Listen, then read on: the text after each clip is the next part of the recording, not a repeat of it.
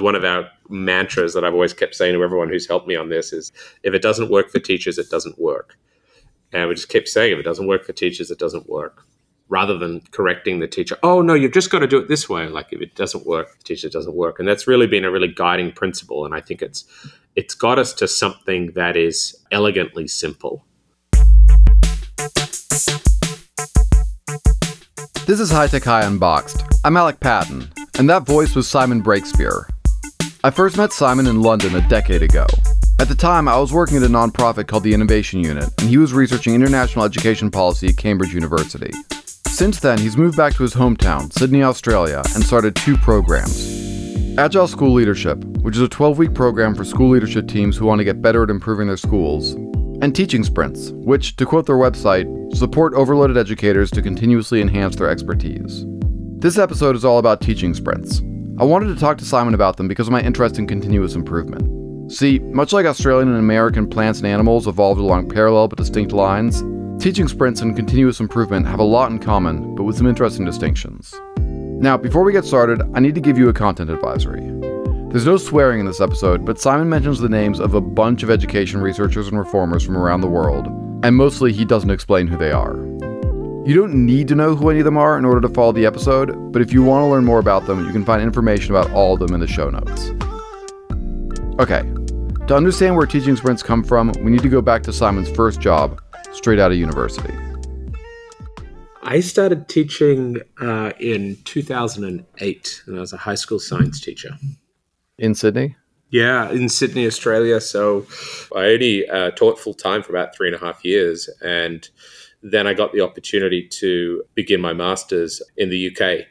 So I took off and started studies in comparative and international education, and then went in and did my doctorate after that with a focus on the OECD's PISA benchmarking.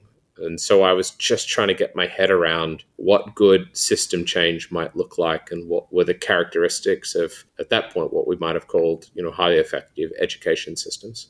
So what happened in that half year? The UK university calendar, so when I was starting up at Oxford, that was in October. So I had to say goodbye to my year 12 cohort at that point. And there was still another teaching term left in Australia, but I had to head Northern Hemisphere for the start of their university term.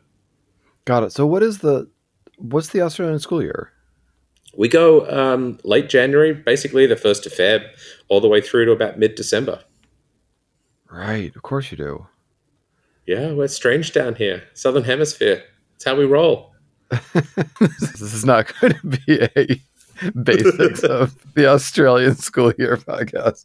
But actually, one thing I'm interested in is like the typical trajectory of the like ambitious young teacher who wants to have an influence on systems is school leadership, that kind of direction. And you didn't do that. Well, that was the plan. That was my kind of theory of action, lead a series of schools over a career and, hopefully influence multiple thousands of students over that time. And then I started to realize, well, just like school leadership was so important for the functioning of teachers, you need that enabling culture and leadership. Well, so too system leadership was so critical to schools. And I think the original part, I was idealistically optimistic about this idea that, hey, what we could do is get the system levers or the system policy right, and then we'd create this enabling system and sort of get uplift at scale. And that was really exciting to me, the thought that we may not be just working one school at a time or just a small cluster of schools at a time. But say in my home state of New South Wales here in Australia, we have 2,200 schools.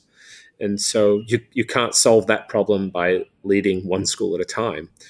And I think that led me to start to think about what type of system solutions there might be. I feel like this, it may just be because I was starting the Innovation Unit at a similar time, but it really feels like there was something in the water in the UK and maybe elsewhere as well at that time about this very optimistic idea about creating the levers and the structures in a sort of a non-autocratic way to enable system transformation. Does that ring true that was like... Oh, yeah. I was drinking that up. I was in the UK at that time, particularly, say, 2010 onwards. Our mutual friends, people like Valerie Hannon, Tony McKay, they were leading the work Michael Fullan out of Canada had some success in Ontario, maybe not like an innovation transformation, but they had data around improvements in graduation rates, around equity. There was this sense of these stories of sort of maybe we could get serious uplift. Even Michael Fullan at the time wrote a paper called Whole System Reform Comes of Age. That was when I was, at Oxford and then Cambridge and kind of lapping all this stuff up and really thinking about maybe it was possible for these systems to go on these type of improvement journeys and then potentially even improvement transformations. And I think that discourse really changed way back into kind of an improvement discourse from about 2015 through to COVID, actually. And then now people, given this external shock, I'm sensing this language again around whole system transformation, but this time driven by an external shock rather than at that time. It was a sense of maybe there could be an internal catalyst for this type of work. So you had this, you were in the UK and you were living in the UK. Yeah. They let you live there too. Yeah. I wasn't just flying back and forth across the world from Sydney to London just to catch a lecture and then heading home. Yeah. So I lived in Oxford for a year and I lived in Cambridge for 4 years. And during that time, I was the worst student going around. I almost never turned up. I was just using the PhD as the most flexible day job I could find to pursue these interests, like trying to work out, like, can you get a grip on large-scale reform? And so I spent some time at the OECD, a couple of months in Paris there, ended up doing my doctorate on PISA and trying to understand what people like Andreas Schleicher and his team at the OECD could really derive from that whole system data. This is the time when Shanghai, topped the PISA tables and people started to think about educational rankings again. And can you just quickly explain the very shortest version of what the OECD and PISA is?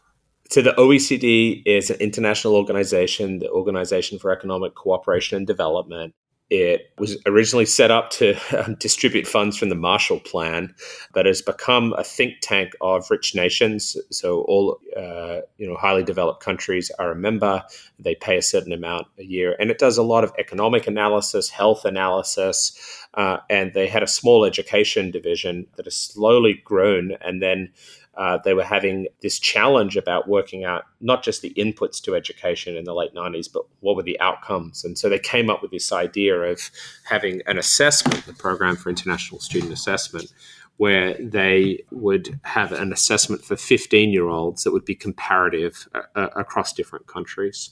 And so the first results came out in 2001, and that's when Finland did really well. And that's why we all talk about Finland. But no one really ever talked about Finland in education up until that point. And it happens every 3 years, and we get another round of results.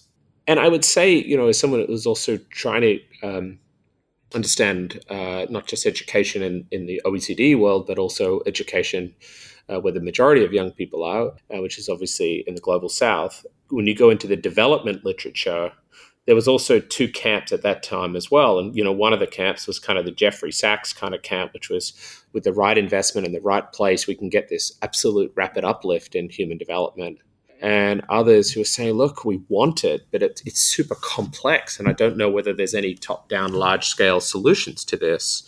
And maybe it's actually about mobilizing a lot of local energy and local solution finding, but, there's not top-down solutions. And so, I was starting to map in that even though we use different language, there was a lot of people trying to solve complex problems. And I sensed at the time there was both early on a real optimism around large-scale system change in all these areas. And then I think as that waned a little bit, people either went into a camp which was kind of, it doesn't work, or they started to say, well, maybe there is a system play here, but it's not a system of solutions, but a system of solution finding processes.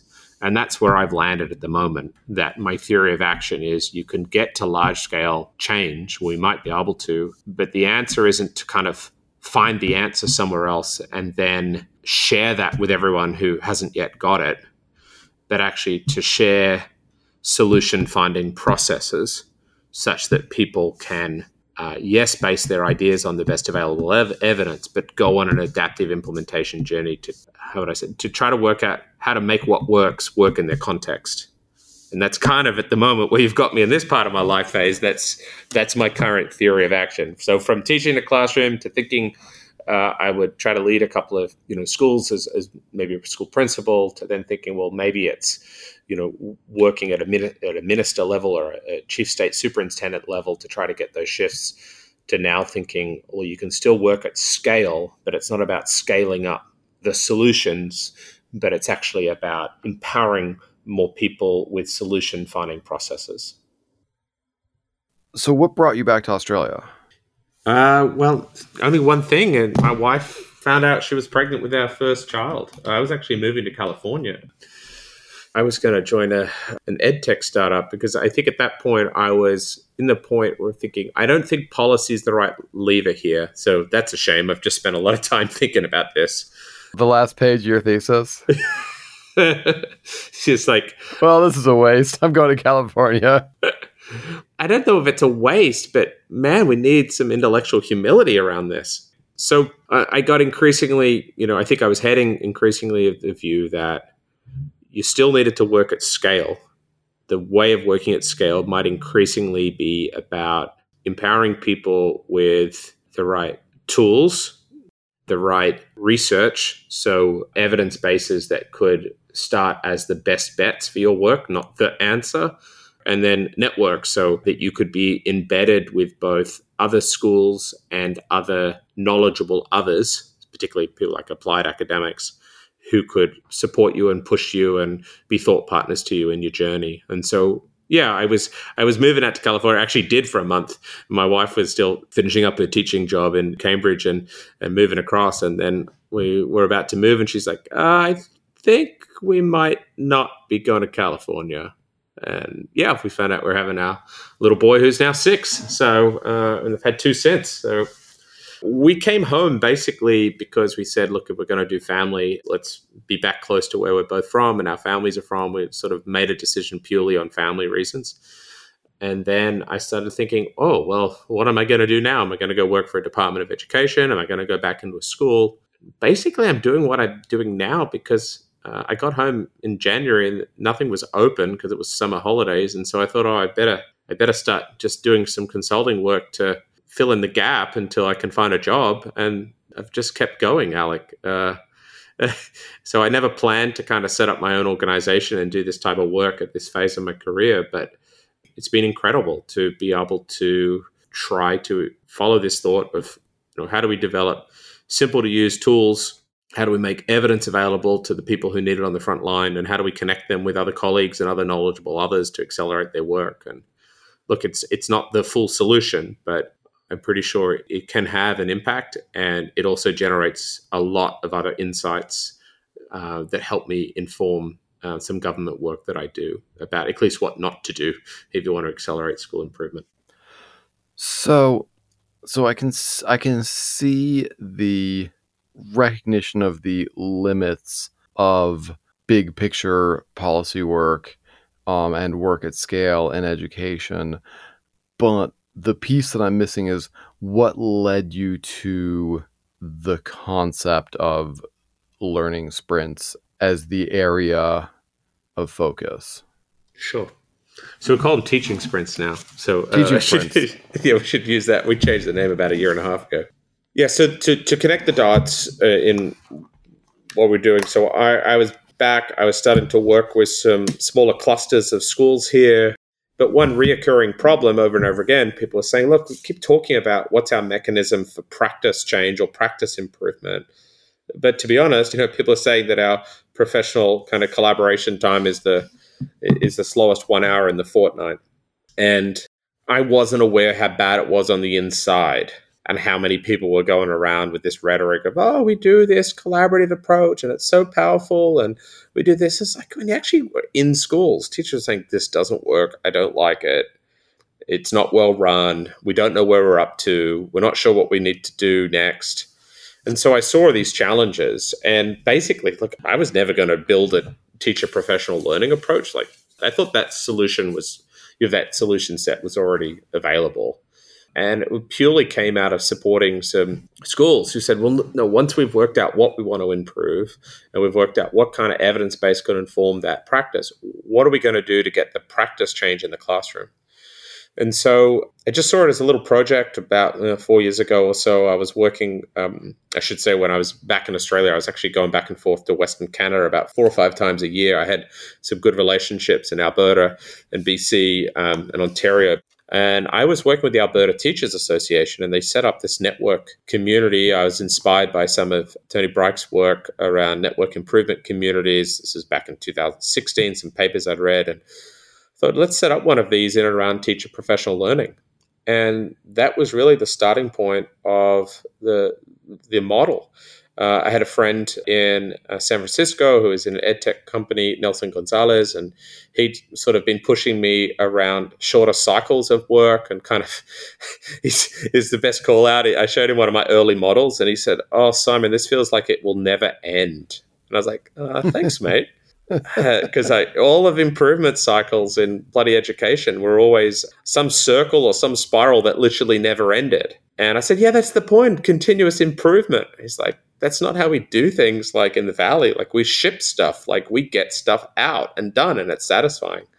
And so all credit to him and that coffee we had, because he kind of pushed me to think about the model. And that's when I said, well, maybe I should pick up some of this stuff that I've looked at from a technology perspective and incorporate it. So teaching sprints, Alec, is the love child of agile sprints, deliberate practice from psychology and sort of action research or research-informed teaching practice. And I was kind of drawing on those areas to try to find a simple approach that would be doable for normal teachers, not just like the volunteer types, but like busy people like you and me with young kids at home and stuff going on. Like what would be a process that would actually be doable, would be evidence informed, and would allow people to make incremental progress that would add up over time.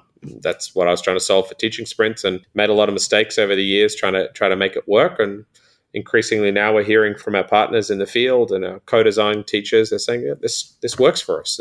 It's a good solution. So it's interesting you, in your sort of list of the multiple parents that it was a love child of, you didn't include continuous improvement or improvement science. Did you kind of invent something much like continuous improvement on your own in parallel? Well, some of the early work of Tony Brike, I think even when he was still coming across from Chicago, I kind of picked up around the concepts of networked improvement communities, but I hadn't had any exposure at all to the idea of improvement science at the time. It was kind of before he'd released the first book, Learning to Improve, and I remember picking that up and going, oh, this is kind of coming from a similar, philosophical space here. When you start with an understanding that schools and school systems are complex adaptive systems, that improvement is rarely linear, it's often, got elements that are unpredictable, there's a lot of human agency in it.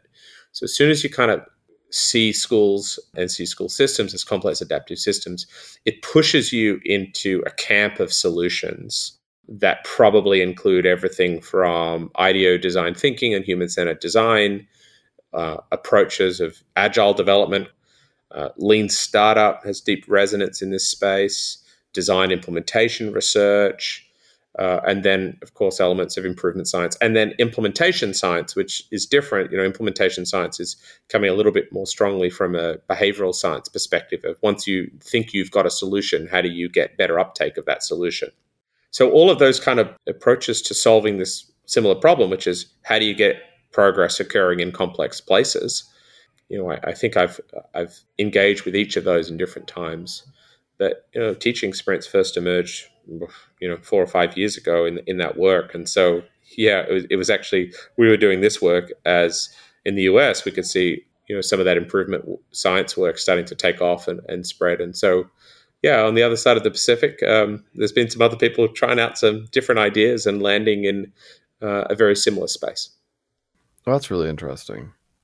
So let's imagine I'm in the classroom. How would I, if I was going to be doing a learning sprint, first of all, how would I know a teaching sprint? Well, you want to know why we ended up changing. So I called it a learning sprint because it was about the teacher learning that could influence the student learning, right?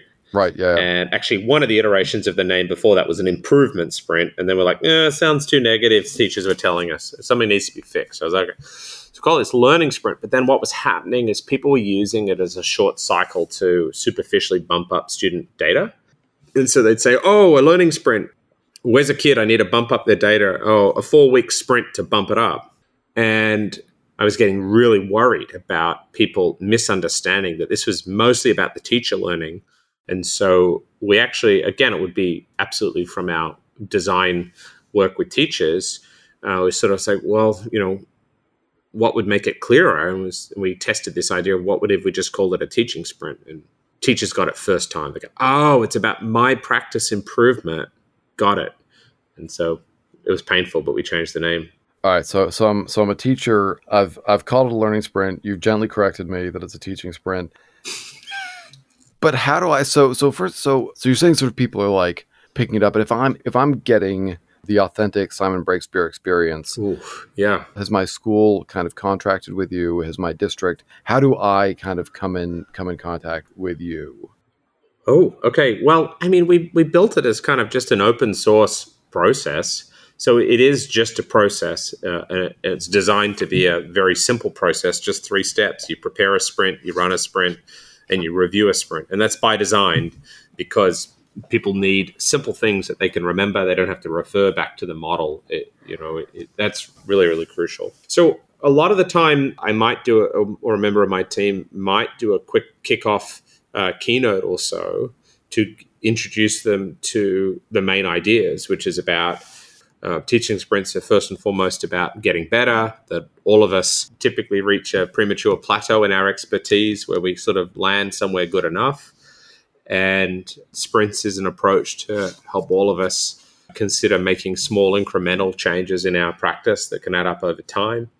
We talk them through our 3 big ideas, which are about start with the best bets. When you don't have enough time, when you're flat out, why would we focus our practice improvement on anything other than what the evidence has suggested? Best bets for improving student learning. That if we're going to improve, we've got to actually engage in practice, a real focus on practicing. And then our third kind of design principle underlying it all is focusing on tiny shifts. And this has been cool, actually, because in the last couple of years, I know whether you've come across books like James Clear's kind of New York Times bestseller, Atomic Habits, which is all about small incremental shifts, or BJ Fogg from Stanford's work on tiny habits. And so it's interesting. A lot of teachers have kind of overlapped with some of that thinking about small change adding up to massive incremental progress over time. And that's always been one of our fundamental design principles for how we set it up. So we kind of help them just understand that's just about improvement off the evidence and trying things out in the classroom and seeing what works. But then, look, we've got on the website, the process is there. There's a set of videos that explain the process. For the prepare meeting, when people are getting together to decide on their practice improvement area, we've got open source research that we've pulled from different places and a list there that people can choose from. And they could say, hey, we wanted to do some work on, say, retrieval practice and space review. Or we wanted to do some work on formative assessment. Cool, there's some different research bundles here that have been written for educator audiences. And we don't write those. We just there's plenty of good people doing that translation work. And then we also have some protocols online, just simple ways of running that conversation to help you come to a decision about where you want to work on. So wherever possible, we have it all open, and a lot of people can just get moving with it without ever engaging with any of our team. The majority of people would get moving on it without engaging any of our team. And then we've got a more detailed online course of just things that we used to do live in workshops. Now we're basically trying to move entirely digital. So there are schools that are just kind of going, oh, I heard about this thing that sounds cool, and just doing it for themselves. Oh yeah, everywhere. And the problem with that, Alec, is sometimes people don't do all of the 21 minutes it would have taken you to watch like 5 videos, and they just jump on in, and because they have some sort of pre-existing mental model about what this thing is, sometimes they head on and implement in a way that's not really aligned with what we've built it to do. But that's part of the cost of or part of the I guess, expectations of what happens when you make something available and open source and you're trying to allow people to find it and have a go. And so, we've got a book coming out December or January this year with Corwin. That'll be an important piece for us, I think, to try to have more people hear it from the horse's mouth, if you like, from our team about the process and how it's been built. And we're hoping the combination of having that book and then having some more detailed running teaching sprints videos that we can get to scale with a higher degree of fidelity to the model. Yeah, and I mean, it's not like if you wrote a book about yoga, some people would do downward dog really badly. That's sort of that's kind of baked into the nature of you making something available to people. Like, I feel like I don't think that's like any worse for what you're doing than anything else in the kind of nature of sharing. Yeah, I think all you can do is make the model as simple as possible, because obviously complex things don't scale well. So that's why I've got it right down to the core, 3 core phases, tools for each stage, super simple to get your head around. So, it's probably only 20% of my life and work, to be honest, Alec. It's been a bit of an accidental thing that I was just trying to solve a little problem along the way with school leaders, and it sort of has emerged as something that has really resonated in the field. But we've just got a small little team of people who work on this kind of part-time in the edges, and hopefully over the next year we'll have even more resources available to schools who want to make it work. So what's the first thing I do as a teacher? We'd encourage you to go, as a teacher, to go through the Introduction to Teaching Sprints course, which is literally 22 minutes of 5 little videos that would give you an overview of kind of what it is and what it's for and what are the 3 phases. And then basically you'd head along to whatever the collaboration time you've already got, if you are going to be doing it in teams. And that leader should walk you through your first prototype sprint, which would probably be, if the school already has an area that they've decided to work on, say something like formative assessment, then maybe that's already decided and there's a couple of reference resources that have been printed out or digitally available. And we spend the first 20 minutes maybe doing a research jigsaw where we just have a look at a page each and draw out some of the key implications. Move from that to consider where are there points of challenge or points of resonance with our current practice. And then we explore together, well, is there something out of what we've been exploring here that we might want to actually take into some deliberate practice and some trying out in the classroom? And we have a simple protocol called boulder, pebble, sand, where we're just sort of saying, look, you can't take on something that's too big. That's a boulder level practice change. So how do we break it down into something that's small and manageable technique? And think about where you might want to practice that. As a high school teacher, for example, I wouldn't want to practice that in all my classes. We're trying to minimize, so we're trying to make it more manageable. And so I might say, hey, I'm just going to do it with my year 10s biology, and I'm going to try this formative assessment technique over the next 2 to 3 weeks. And once a teacher's found an effective formative assessment technique, Simon wants to make sure it becomes habitual. The goal of every teaching sprint is the enhancement of expertise. Adaptive expertise means teachers are not just doing what they're told, but are making the right instructional decision at the right time to move their learners forward. And I say that because, if you long for expertise in the classroom, then there's a growth rate for that. And I don't think you're going to get the growth rate much quicker than, what I'm describing. If you want just kind of improvement theater, which is what I call when I see people, oh, what, you want me to do a what? I'll do a learning intention. All right, learning intentions on the board or success criteria, and then just carry on with the rest. This is what interests me most about teaching sprints. Although they begin with what Simon calls solution-finding processes, they don't stop with a solution. They keep going until the solution turns into expertise. To put it in cinematic terms, a teacher starts their teaching sprint like the NASA mathematician Katherine Johnson in Hidden Figures, drawing on existing research in order to find a solution to the problem of getting a space capsule safely back to Earth. The problem is when the capsule moves from an elliptical orbit to a parabolic orbit. There's no mathematical formula for that. Maybe we've been thinking about this all wrong. Maybe it's not new math at all. It could be old math. Something that looks at the problem numerically and not theoretically. So that's how the teacher begins. But after a few years of teaching sprints, the teacher hasn't just solved their problem, they've developed adaptive expertise. So now they're like Uma Thurman in Kill Bill, a martial arts expert who, when someone unexpectedly throws a baseball at her head from 6 feet away, slices it in half.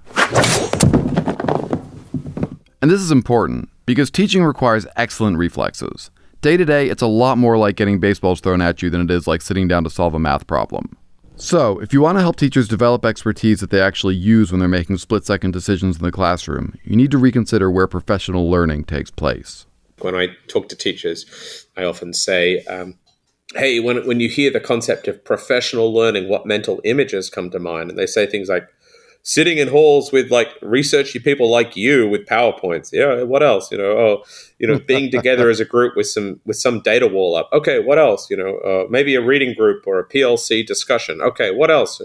And I said, do you ever think, when you think professional learning or teacher learning, you in your classroom with your kids trying something out? And they're like, oh, not really.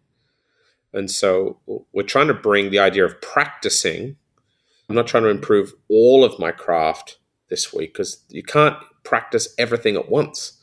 So I isolate a piece, I try to get it a little bit better, and then I try to integrate it back into my broader repertoire, whether you're on the basketball court or on the football field and whatever. That's the way humans get better at things. And that's true also, by the way, if you want to be a surgeon or you want to be a professional musician. And so we're just trying to bring this idea of practicing within the context of your classroom as a core part of professional learning to the fore. Yeah. When you watch a basketball team playing, they don't all stop and look around and, figure out where everybody is before they pass the ball, as I would have to if I were on the court. Their sense of where everybody is and what's happening and what they might be doing and how they're all going to respond. It's astonishing. And you don't just get that. That takes a lot of time. Well, that's a good call out, Alec, because what adaptive experts are able to do, as you just said, is that they're able to perceive things differently. When an expert, basketball player or football player sees something, they are able to perceive everything in gestalt, in whole. They're able to take in that information like rapidly and holistically. Boom. Or a chess champion, they're able to just glance at a board and then you can ask them, where are the pieces? And they know where all the pieces are. But you wouldn't see the board of pieces. You would just see the one king or the one pawn. If you were on a basketball court, you'd just see one player, or you're probably just looking where the ball is. And so experts, they build up these mental maps whereby they're able to rapidly perceive what's happening, adjust action in real time. And increasingly, I think that's the discourse we need to have about our expert teachers. You watch an expert teacher come into a classroom they've never taught in, and they perceive it in gestalt. They can go, boom, I know exactly what's going on here. They can look at a kid's one writing sample and their brain's already kind of making quick judgments about where this kid might be up to and what they might need next. They've got this repertoire of potential lesson structures and tasks, and they're using it flexibly. Even if they have to do a cover class for a colleague, they can come in and pull off a pretty good lesson. And, I think this idea of esteeming not just teacher commitment to students and not just their experience, but also this notion of expertise is crucial to elevating the profession. And it isn't just about developing new skills. If you're a teacher, take a moment to think of how many techniques you've learned, refined, and then just stopped doing. It's amazing how many times people said, I kind of used to do that, but I kind of dropped it off. Yeah, if I could have had a month where I did all of the best practices that I ever picked up and forgot during the course of my career, and none of the worst ones. You'd be a killer teacher. Exactly, right? Yeah, and that's true of everybody. Everybody has at some point done everything they need to do. They just... Yeah, so, this is... Don't have it all sorted, but our basic theory of practice improvement change is thinking about massive incremental improvement. And it's about saying, we often ask ourselves and teachers to change too much over too smaller period of time. So what happens if we could just think a little bit more medium term and say, well, look, what kind of teacher do you want to be in 3 years? It's like, well, it's okay. So imagine in 3 years, you've got 12 terms. And in each one of those terms, we work on just one core sprint, which involves both the knowledge building, because sometimes you did some stuff, but you didn't really have the underlying theory and understanding about why that is powerful for learning. So you do a bit of knowledge building. You'd spend 2 to 4 weeks in the actual deliberate practicing within the classroom. And that's actually about giving yourself the freedom just to say, look, I'm doing the best I can and everywhere else, but I'm literally trying to embed this practice right now. I'm trying to find a way for it to be sustainable, to be incorporated into my typical repertoire. So you come out of autopilot, you're trying to work on it, but then you want to work on it to the point you're getting some fluency. Like it's easier to keep doing it than not. You review it, you kind of update some of your own mental models and thinking about it.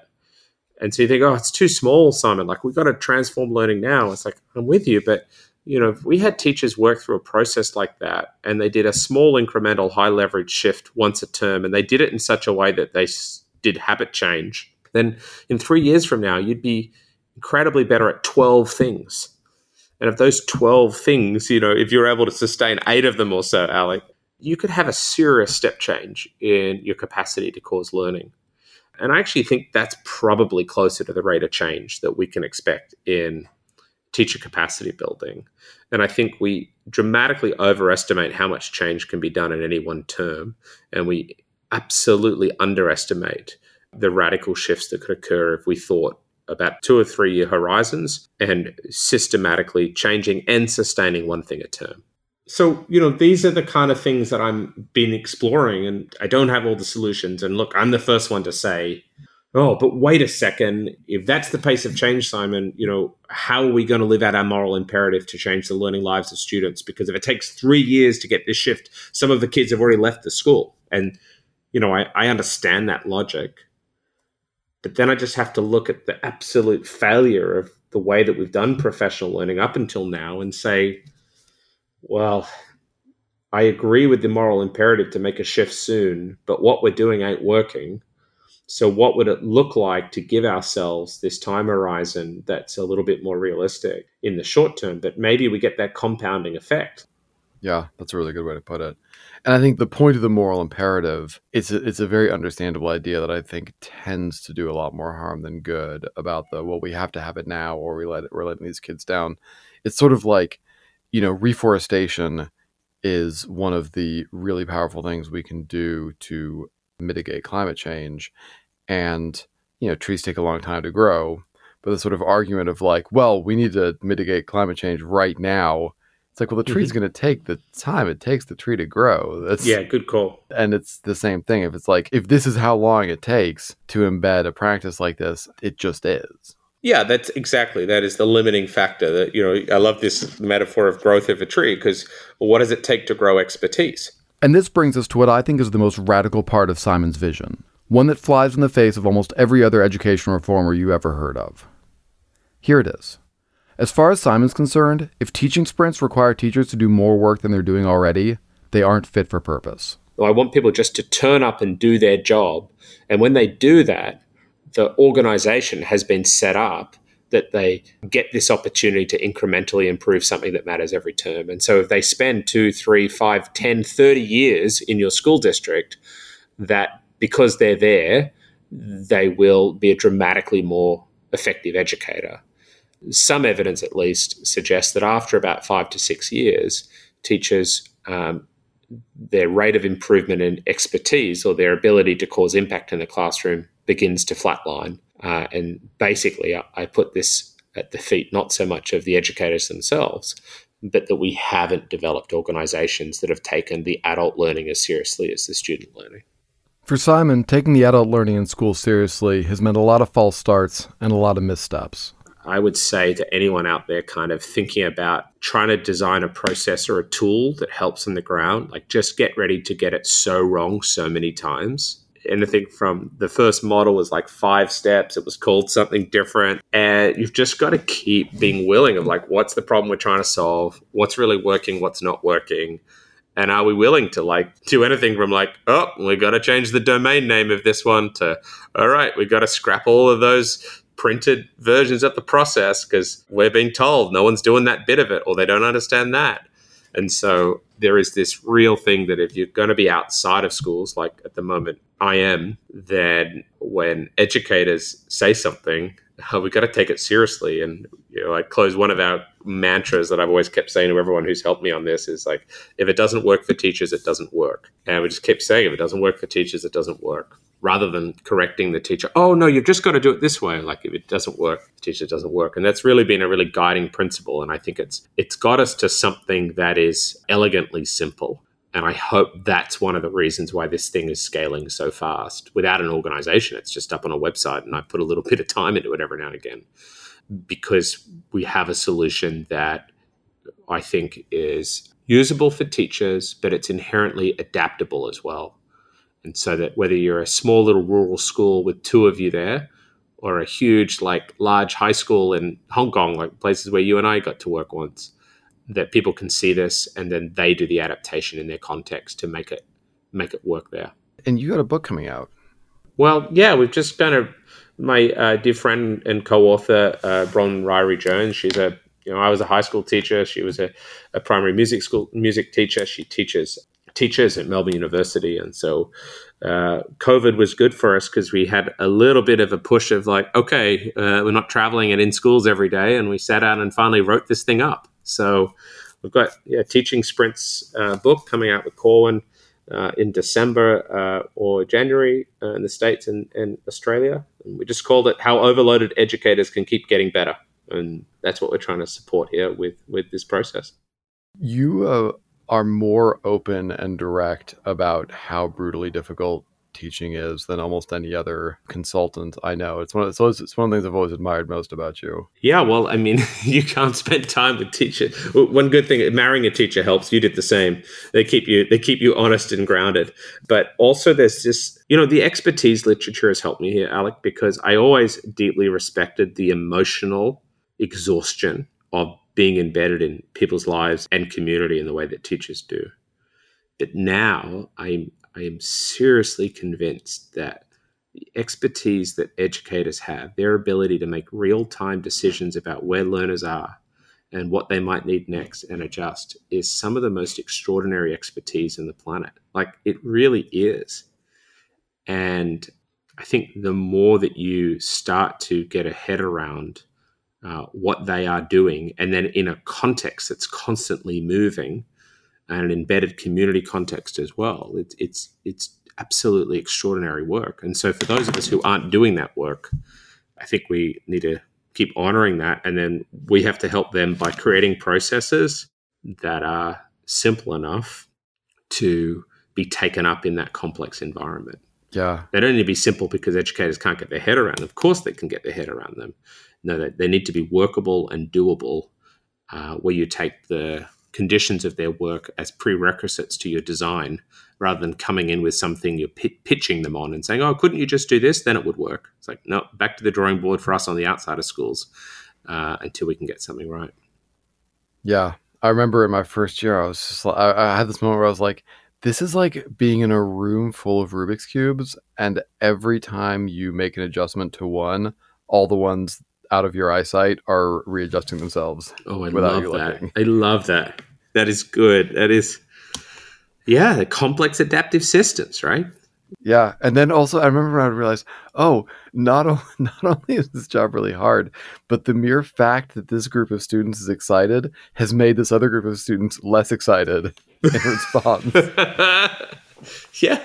And yet, teachers on a Friday afternoon at 2:00 in that condition find a way to catalyze learning, right? And that's extraordinary, and that's one of the things. There's the relational side of things, and then there's this whole thing of catalyzing learning and catalyzing human development, and it's extraordinary. And I think one of the reasons why I want to keep getting into the practice of this, but also the research side of understanding what it is that expert teachers do and how do they come to develop the capacity to do that.